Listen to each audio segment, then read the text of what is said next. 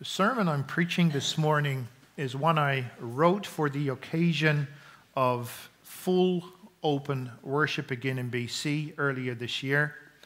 It focuses very much on our ability to worship together.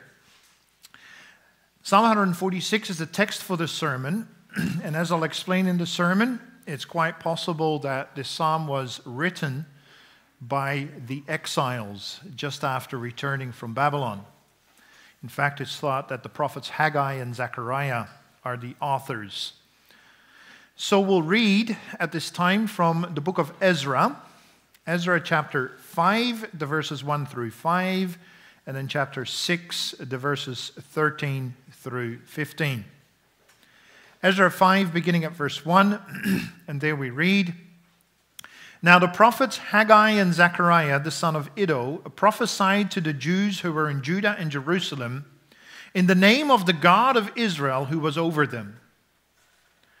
Then Zerubbabel, the son of Shealtiel, and Jeshua, the son of Jozadak, arose and began to rebuild the house of God that is in Jerusalem, and the prophets of God were with them, supporting them. At the same time, Tattenai, the governor of the province beyond the river, and Shethar-bozenai and their associates came to them and spoke to them thus, 'Who gave you a decree to build this house and to finish the structure?' They also asked them this, 'What are the names of the men who are building this building?' But the eye of their God was on the elders of the Jews, and they did not stop them until the report should reach Darius, and then an answer be returned by letter concerning it." And Scripture goes on to describe the letter that was sent by the governor of the province to King Darius and King Darius' response. Chapter 6, verse 13, after the response of Darius has been received. "Then, according to the word sent by Darius the king, Tattenai, the governor of the province beyond the river, Shethar-bozenai and their associates did with all diligence what Darius the king had ordered. And the elders of the Jews built and prospered through the prophesying of Haggai the prophet and Zechariah the son of Iddo.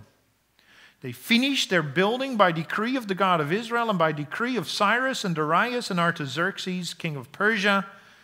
And this house was finished on the 3rd day of the month of Adar in the 6th year of the reign of Darius the king." I should read on yet to verse 18. I guess that's not going to be on the screen then. "And the people of Israel, the priests and the Levites and the rest of the returned exiles, celebrated the dedication of this house of God with joy. They offered at the dedication of this house of God 100 bulls, 200 rams, 400 lambs, and as a sin offering for all Israel, 12 male goats, according to the number of the tribes of Israel. And they set the priests in their divisions and the Levites in their divisions for the service of God at Jerusalem, as it is written in the book of Moses." And then the text for this morning's sermon, Psalm 146, where we read in God's word the following. "Praise the Lord.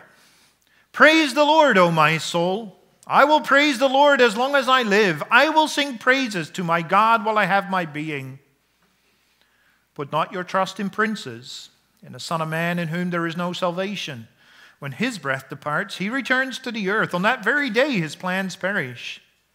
Blessed is he whose help is the God of Jacob, whose hope is in the Lord his God, who made heaven and earth, the sea and all that is in them, who keeps faith forever, who executes justice for the oppressed, who gives food to the hungry. The Lord sets the prisoners free. The Lord opens the eyes of the blind. The Lord lifts up those who are bowed down. The Lord loves the righteous. And the Lord watches over the sojourners. He upholds the widow and the fatherless, but the way of the wicked he brings to ruin. The Lord will reign forever. Your God, O Zion, to all generations. Praise the Lord."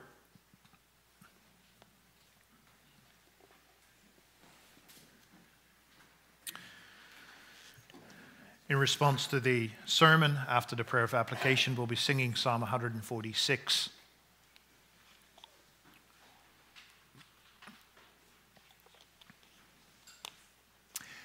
Dear children of God, brothers and sisters in Christ, and guests, thinking back over the past 18 months, especially the most recent winter and spring, if there's one thing that we all missed when it comes to worship, it was praising the Lord together, in the sense of hearing each other praise the Lord. Online worship kind of works. But one thing that really suffered is the singing. It's so hard to sing when you're on your own or just with a few of you, and especially when singing isn't your strength, and you rejoice more during worship in the singing of others. Where worshiping online is concerned, that was the one thing that I heard most often mentioned, the singing. Singing at home on your own with just the 2 or 3 of you, it just doesn't work. And even if you're doing it outside, as we were in Willoughby for the longest time, it isn't the greatest if the group is small and if it's dispersed. Faith needs a building. For singing needs a building. And to reflect on our singing, we turn to Psalm 146. It's the first of the 5 psalms at the close of the Bible book Psalms that are known as the Hallel, or the Hallelujah Psalms. They have that name because Psalms 146 through 150 all begin and end with the word hallelujah. It's a Hebrew word meaning praise the Lord, and that's how the ESV then translates it. Now you can't tell in a modern English version that the word praise is plural. If you have an older English version, you can, because then it says, praise ye the Lord. And ye, that's plural for thou, for thee. If I may, you could translate it this way, I guess. Y'all, praise the Lord. Yeah, it does say that in my manuscript. That's why we're assembled in worship, congregated in one place. We're here to praise the Lord, all of us together. Now, Psalm 146 through 150 follows on the psalmiest of psalms. Psalm 145 serves as the doxology to the book of Psalms. The doxology, a word of praise. And Psalm 146 through 150, they're the epilogue, they're the encore, they're the doxology to the doxology. The book of Psalms consists of 5 books. Each book ends actually with a doxology. When we sang Psalm 106, verse 23, in the Genevan Psalter, that's actually the doxology to the 4th book in the book of Psalms. Well, Psalm 146 to 150, that's the doxology to the doxology of the 5th book. And in a sense, it's the doxology to the whole book of Psalms. They're songs of praise about the reason for praising God. Now, Jewish tradition has it that Psalm 146 was written by the prophets Haggai and Zechariah. They're attributed to these 2 post-exilic prophets in Greek and Latin translations of the Bible. Now, there's no way of knowing this for sure, but it certainly makes good sense for this to be so. For one, the book of Psalms as we have it today dates to the time of Ezra and Nehemiah. That's when the collection of 150 psalms was put together as we have it today. And so it would make sense for that first encore to date from immediately after the exile. Further, we read from Ezra 2 passages that tell us what the times were like. Local and regional, provincial authorities were resisting the rebuilding of the temple. The people felt pressured to let the worship of God slide. Then God sends Haggai and Zechariah as prophets. They call the people to put their hands to the task, get that temple built, resume the worship of God as the book of Moses prescribes it. And then God made the authorities favorably inclined toward his people. Through his prophets, he called the people to put their faith in him, and the work prospered. The temple was rebuilt, and worship could resume as it is written in the book of Moses. And when you think of Psalm 146 in that context, it really fits. And that's why it fits in our context as well. For we're quite like those post-exilic Israelites. We've had issues with the government, especially the provincial government, over the fairness and the justness of how churches were being dealt with. And it isn't over yet, even now. Imagine if the authorities determine that you've got to be vaccinated or you have to undergo rapid testing and wear a face mask in all public gatherings of 50 people or more, and then we're to apply that to worship services. Just like the Israelites were unsure of their provincial governors and the King Darius even as emperor overall, we've been wondering about sphere sovereignty, about charter rights. Just like the returned exiles figured the command of God should see them build, and the decree of Cyrus gave them legal standing. And the decree of King Cyrus had the people trust the authorities, but then King Artaxerxes stopped the building, and now King Darius had commanded the building of the temple to resume. Yet there was a tendency there to seek the approval of the authorities, but at the same time there was doubt whether you should really trust the authorities. And Psalm 146 hits on that theme. Rather than put your trust in human authorities, put your trust in the Lord your God. You're thinking about it, maybe Psalm 146 was written for the very occasion of when the temple was completed and when it went back into service. That's speculative, but the psalm certainly fits that context, and so it has a message for us today as well. We'll hear the good news of God this morning. I phrase it as a command. Praise be to God, the Lord, our help and hope. Praise be to God, the Lord, our help and hope. We're going to see how this message is revealed in the structure of the psalm, and then how this message is conveyed in the substance of this psalm. Praise be to God, the Lord, our help and hope. That's the message of Psalm 146, and it's the message because it's in the middle. When it comes to Hebrew literature, the message is often to be found in the middle, not in or near the end, as you would in English literature, or stated right at the outset. It's in the middle. It's a poetic feature that goes by the name of chiasm. Chi, that's the Greek letter that looks like our X. It's a cross on its side with a central point. As to how that works, here's a neat example I recently came across. Think of the phrase, when the going gets tough, the tough get going. That's chiasm. The repetition of the word tough in the middle and the word going on the outside. When the going gets tough, the tough get going. Now, you could have said, the tough get going when the going gets tough. But notice how that shifts the focus from the tough to the going. So when the going gets tough, the tough get going. The focus is on the tough. To give you a bit of an appreciation for this, how this works in Hebrew poetry and how that's indeed the message of Psalm 146, we're going to explore this somewhat. It'll tell us why, for example, Psalm 146 stanza 3 is the favorite stanza in the Genevan Psalter version. For boys and girls, you think about it, Psalm 146 is 5 stanzas, and the middle of stanza 5 is 3. Now, in the Bible, Psalm 146 verse 5 has a word order in the original Hebrew that brings the focus to the words help and hope. If I translate the verse sticking to the Hebrew word order, it would read as follows. Blessed is he who has the God of Jacob as his help. His hope is in Yahweh his God. Blessed is he, that's the introductory words.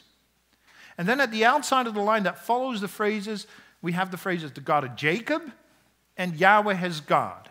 Those two are in parallel, but they're also chiastic because God is first in the first phrase, God of Jacob, and last in the last phrase, Yahweh his God.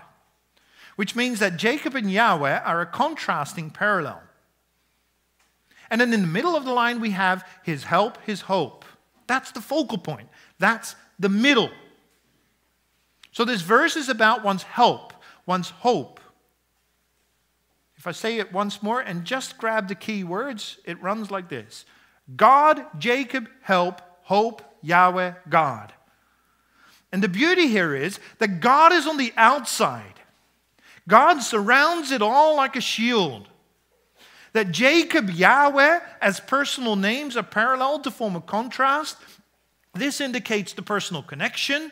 The relationship with God isn't just one of a title or a number, but it involves names. And that relationship is all about, now we get to the middle, about help and hope. Now, I didn't pick verse 5 by accident to illustrate this message in the center kind of thing. I picked it because verse 5 is itself the topical center of Psalm 146. Let me illustrate that. If you take Psalm 146 as a whole, the bookends are the word hallelujah.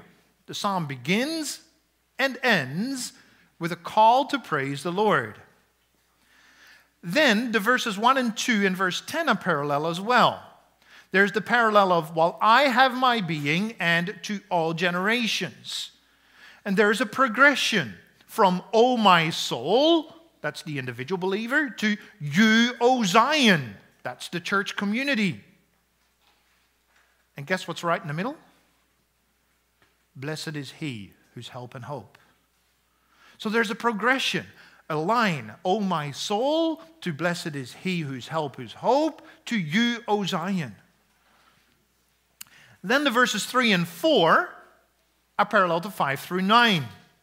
Things get a little bit more complex here because there's parallelism within the parallel.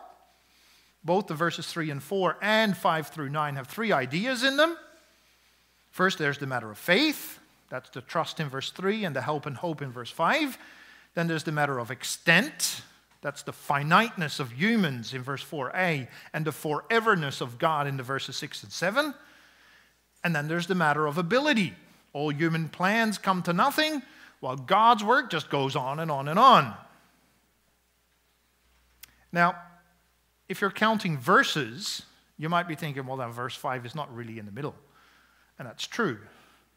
But you also got to remember that with the Bible, the verse numbers were added after Jesus had been on earth. They're not inspired. They're not always a good guide. You can tell that from Psalm 146 in the ESV, given how the last line of verse 7 is actually separated from the first half of verse 7 and added to verse 8. But even then, if you're counting lines, the 2 lines of verse 5 are still not the center. But here's the beauty of the complexity of poetry. The psalmist dwells on humans for just 2 + 1 + 3 lines, verse 3 and 4. And then he talks about God for 2 + 4 + 7 lines, the verses 5 through 9. And thereby he's suggesting how much more there is to say about God than there is about humans. And so verse 5 forms the center, not a mathematical center, but in a literary way, a topical center, in substance or message. And thus the message, the takeaway for this morning's sermon is, praise be to God the Lord, our help and hope. Because that catches those bookends, the hallelujahs, and it catches the center, help and hope, and it catches that focus of Psalm 146. That focus is God the Lord. So what's this psalm telling us? Well, we'll begin with the center and we'll work our way outwards. Blessed is he. Those words remind the Israelites of the opening words, actually, of the very first psalm. Blessed is the man. And the closing words of the second psalm. Blessed are those. To be blessed, to be happy, to be content, to be doing well. Everybody wants that. It's what we were longing for this past winter, the spring, and we figure is now pretty much within reach, at least in a physical and material way. The experience of blessing, Psalm says, that's only reserved for those whose help and hope is in the Lord. And those words, help and hope, are very carefully chosen. Help, that's what a person needs who lacks strength or skill. It's a very practical, it's a very hands-on type of thing. And hope is what a person who lacks confidence requires. That's more abstract. That's more relational as well. And when you put help and hope together, you cover all of life. Help and hope is the duo that we often see in relation to God. Think, for example, of how God introduces himself in the covenant law. He says, I am the Lord, your God. Lord, that spells Yahweh in the original, that speaks of God's care and of his faithfulness. And then God speaks of his strength. God's care is our hope, and God's strength is our help. Going further back in time, you see it reflected in the name Yahweh El Shaddai, Lord God Almighty. That's how God addressed himself to Abraham. And if you head in the other direction, think of how the Lord Jesus taught us to address God in prayer as our Father in heaven. Our Father points to God's care, and in heaven points to his power and might. Addressing God as our Father in heaven is professing that our hope and our help are in God. I can also think of the hymn, Great is Thy Faithfulness, which is actually based on the central verses in the book of Lamentation. Those central words say this: strength for today and bright hope for tomorrow. Help and hope. That's what our world stands in need of in the midst of the current pandemic and all the other things that are going on. Help to live from one day to the next when we're anxious, when we're down. And hope to be convinced that there is a future of bliss, of blessedness that awaits us. There's purpose. There's a God-given purpose in what we experience by way of challenges and how God is putting us to the test. In whom is our help and our hope? Ask yourself that question, brothers and sisters. The psalmist says, the God of Jacob, and Yahweh his God. Two names, two titles that bring out how in God's world we're not numbers, and God isn't just a title. There are personal names that point to relationships. Jacob, that name has a dual nuance. It reminds you of the patriarch Jacob, the deceiver, the man who at the age of 70, lay as a fugitive under the stars of heaven at Bethel with just a rock for a pillow. The man who 20 years later, at age 90, struggled with God and was finally conquered by God's strength and learned to have his hope not in his own skills, but in God's provisions. Only since Peniel did Jacob truly have God as his help and hope. And then, how blessed he was. Jacob is also the name for the nation Israel, especially when it's in a Jacob state, like the people of God in Egypt, or in submission to Midian, or to the Philistines, or to Assyria, or in exile.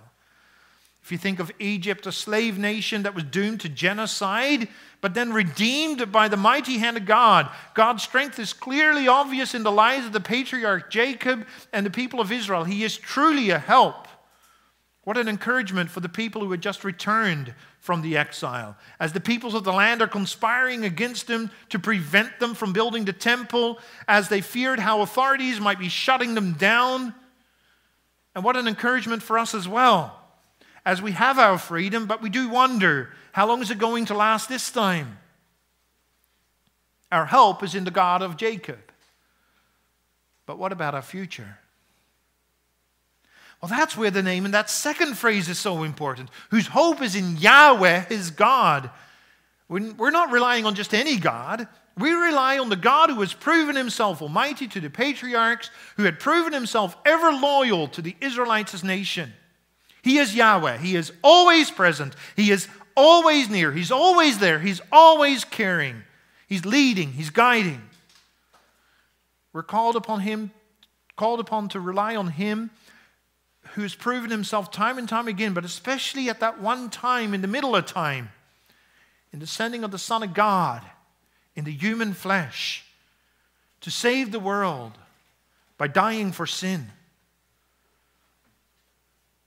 Indeed, not only is our God our Savior, but our Savior Jesus is our God. And that gives us hope. And not today's kind of hope, a wish for the future like, I hope it will rain soon. But biblical hope. Certainty regarding a reality that isn't seen. Certainty regarding a future that is yet to happen. Throughout this past year, we've known that God will guide us through it all and that in him we are secure. He is our refuge in times of trouble. He will bring us into a better place. And things are better today, but they're not perfect. Things will become much, much better yet. That's the promise we have in Christ. And yeah, it's in Christ. He is actually the God of Jacob. He is Yahweh our God.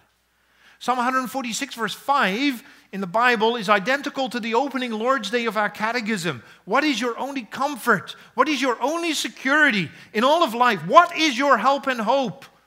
It's this, that I belong to my faithful Savior, Jesus Christ. That, this is question 2, that gives us joy. That makes us blessed. That's verse 5. Now the ring around it. The verses 3 to 4 and 6 through 9. There's no salvation in human authorities. Don't, says the psalm, don't put your trust in them. We've seen in November here in BC what a change of provincial government has meant. And given where things are at now, or rather where things have been at since March, the authorities have become more aware of what an appeal to higher authorities implies. That reminds me of the returned exiles. There's trouble over the rebuilding of the temple. There's a legal challenge by the returned exiles. There's a judgment by the Supreme Court in the person of King Darius. We've had a similar kind of experience here in BC. There was the Charter Challenge, and there was the Variance COVID Plan Challenge. The provincial government was forced to consider its actions with respect to faith communities more carefully in the light of the law. And since late March, there has been a shift that acknowledged the special place of faith communities under the Constitution. But still, put no faith in princes or rulers, for with them there is no salvation. King Darius, yes, he had a different approach from King Artaxerxes, but Darius was just a human. For a short while, worship happened, but then again there was resistance, and things did come apart, until God sent Ezra and Nehemiah and the prophet Malachi. And it's the same for us in BC or in Canada as a whole. If there's a change of guard, if there's another government, if there's another judge, things may all of a sudden become very different. Plans perish the day a person dies or gets sidelined. There's no strength, there's no help in human rulers. He'll die. There's no hope that his plans will continue. Someone else is not going to push their agenda, but their own.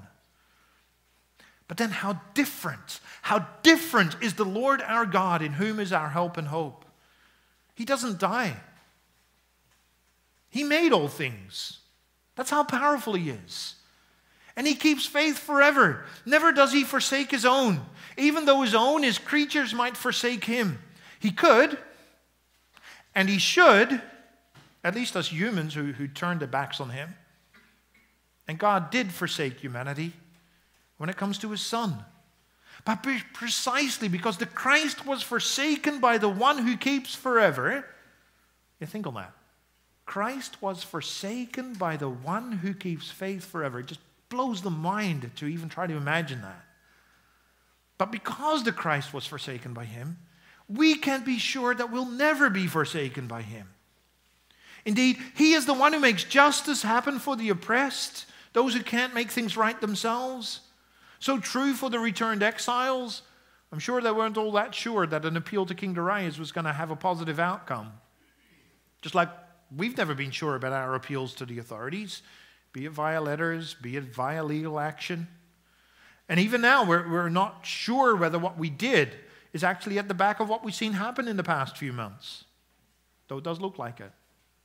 But God makes justice happen for the oppressed.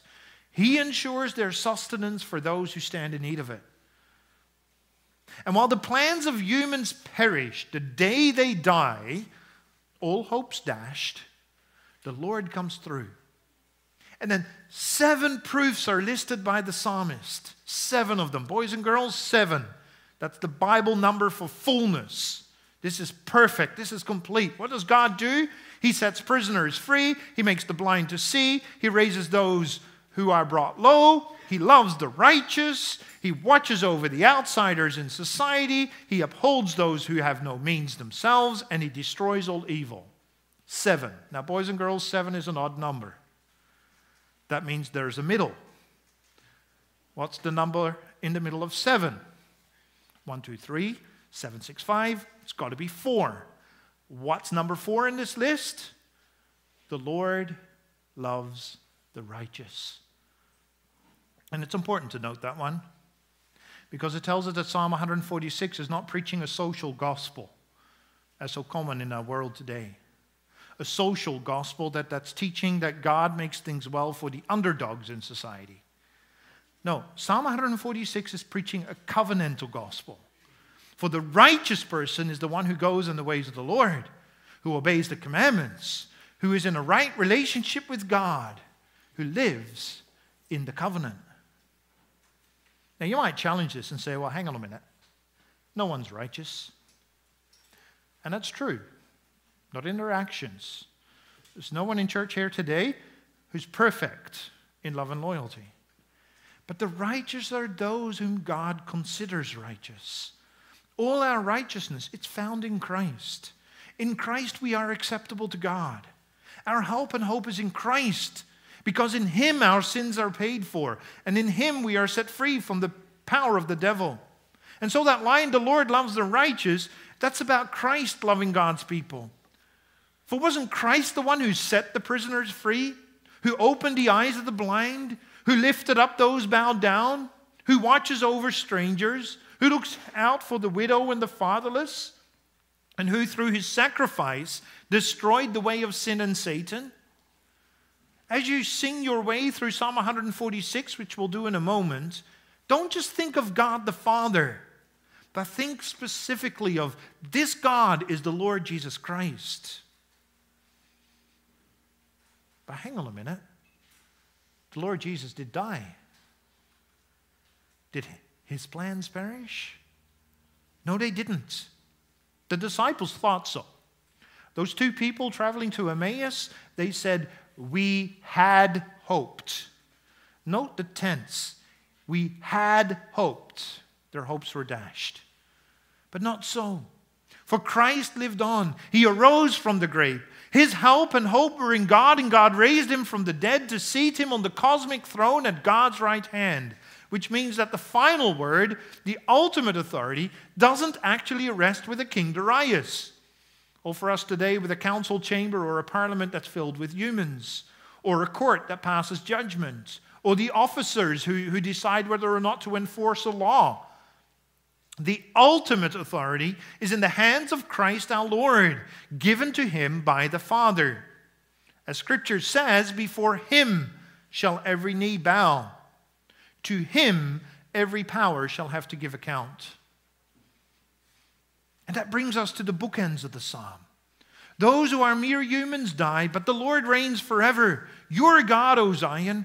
That's addressed to God's people. That's addressed to the church. So church of God, understand it is your God who reigns from generation to generation. And hence there's that hallelujah. You all are to praise the Lord. It means two things. First of all, it means that each of us individually is to praise the Lord. Praise the Lord as long as you live. Do sing praises to God while you have your being. The Lord is bringing us through a difficult time. He has preserved us in health. And if He has determined that COVID could be the portal from this life, as you know, my only funeral in Willoughby Heights so far has been a COVID funeral, we know that life continues. For you have being, not just this side of the grave, but also beyond the grave. Just reminds me as an aside, last Friday, my wife and I went to see Hilda van Zandwijk. And we expect that she'll pass this coming week.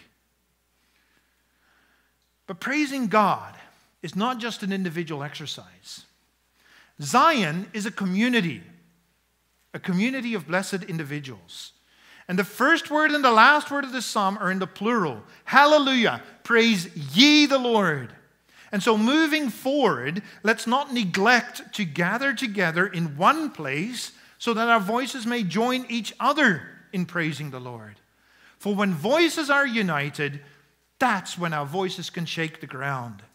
That's when, regardless of whether we're powerful singers or not, that's when we can rejoice in song together. That's when not just God can hear our song from a living room, but the world can hear our song. Praise be to our God, the Lord, our help and hope. It's good to be together. For the longest time, we were scattered as we worshipped God. But for 2 months now, we've entered God's gates with praise, and within God's gates, we raise our voices. Brothers and sisters, don't take that for granted, but rejoice in it and let it continue. We can sing. We can sing together. Brothers and sisters, hallelujah. Y'all praise the Lord. Amen. Let's pray. Lord our God, how good it is to sing your praises together, to be just not just united in worship, but to be assembled in worship. Lord, we confess our help and hope is in you. We know ourselves to be like Jacob, often deceptive, frequently destitute, unsure, anxious, scared. But you're our God, and in knowing you we are blessed. You are the Lord, keeping faith forever. We've got the proof of that, the evidence for this, and the gift of Christ as our Savior and Lord. Have us put our trust in you. Lord, we go on. Things have been restored, but humanly speaking, there continues to be so much uncertainty. Case counts are mounting again. Restrictions, will they be reimposed? What will the future look like in life in general, but especially for us as churches? Lord, it's so natural for us humans to worry, for we know from experience how frail human life is. But have us put our trust in you. Have us believe in you and thus be blessed. Have us not be focused on the things of this life right now, this side of the grave. Have us be focused on that bigger picture that includes this life but goes much further, the picture of your glory, the picture of living by faith in adversity and prosperity.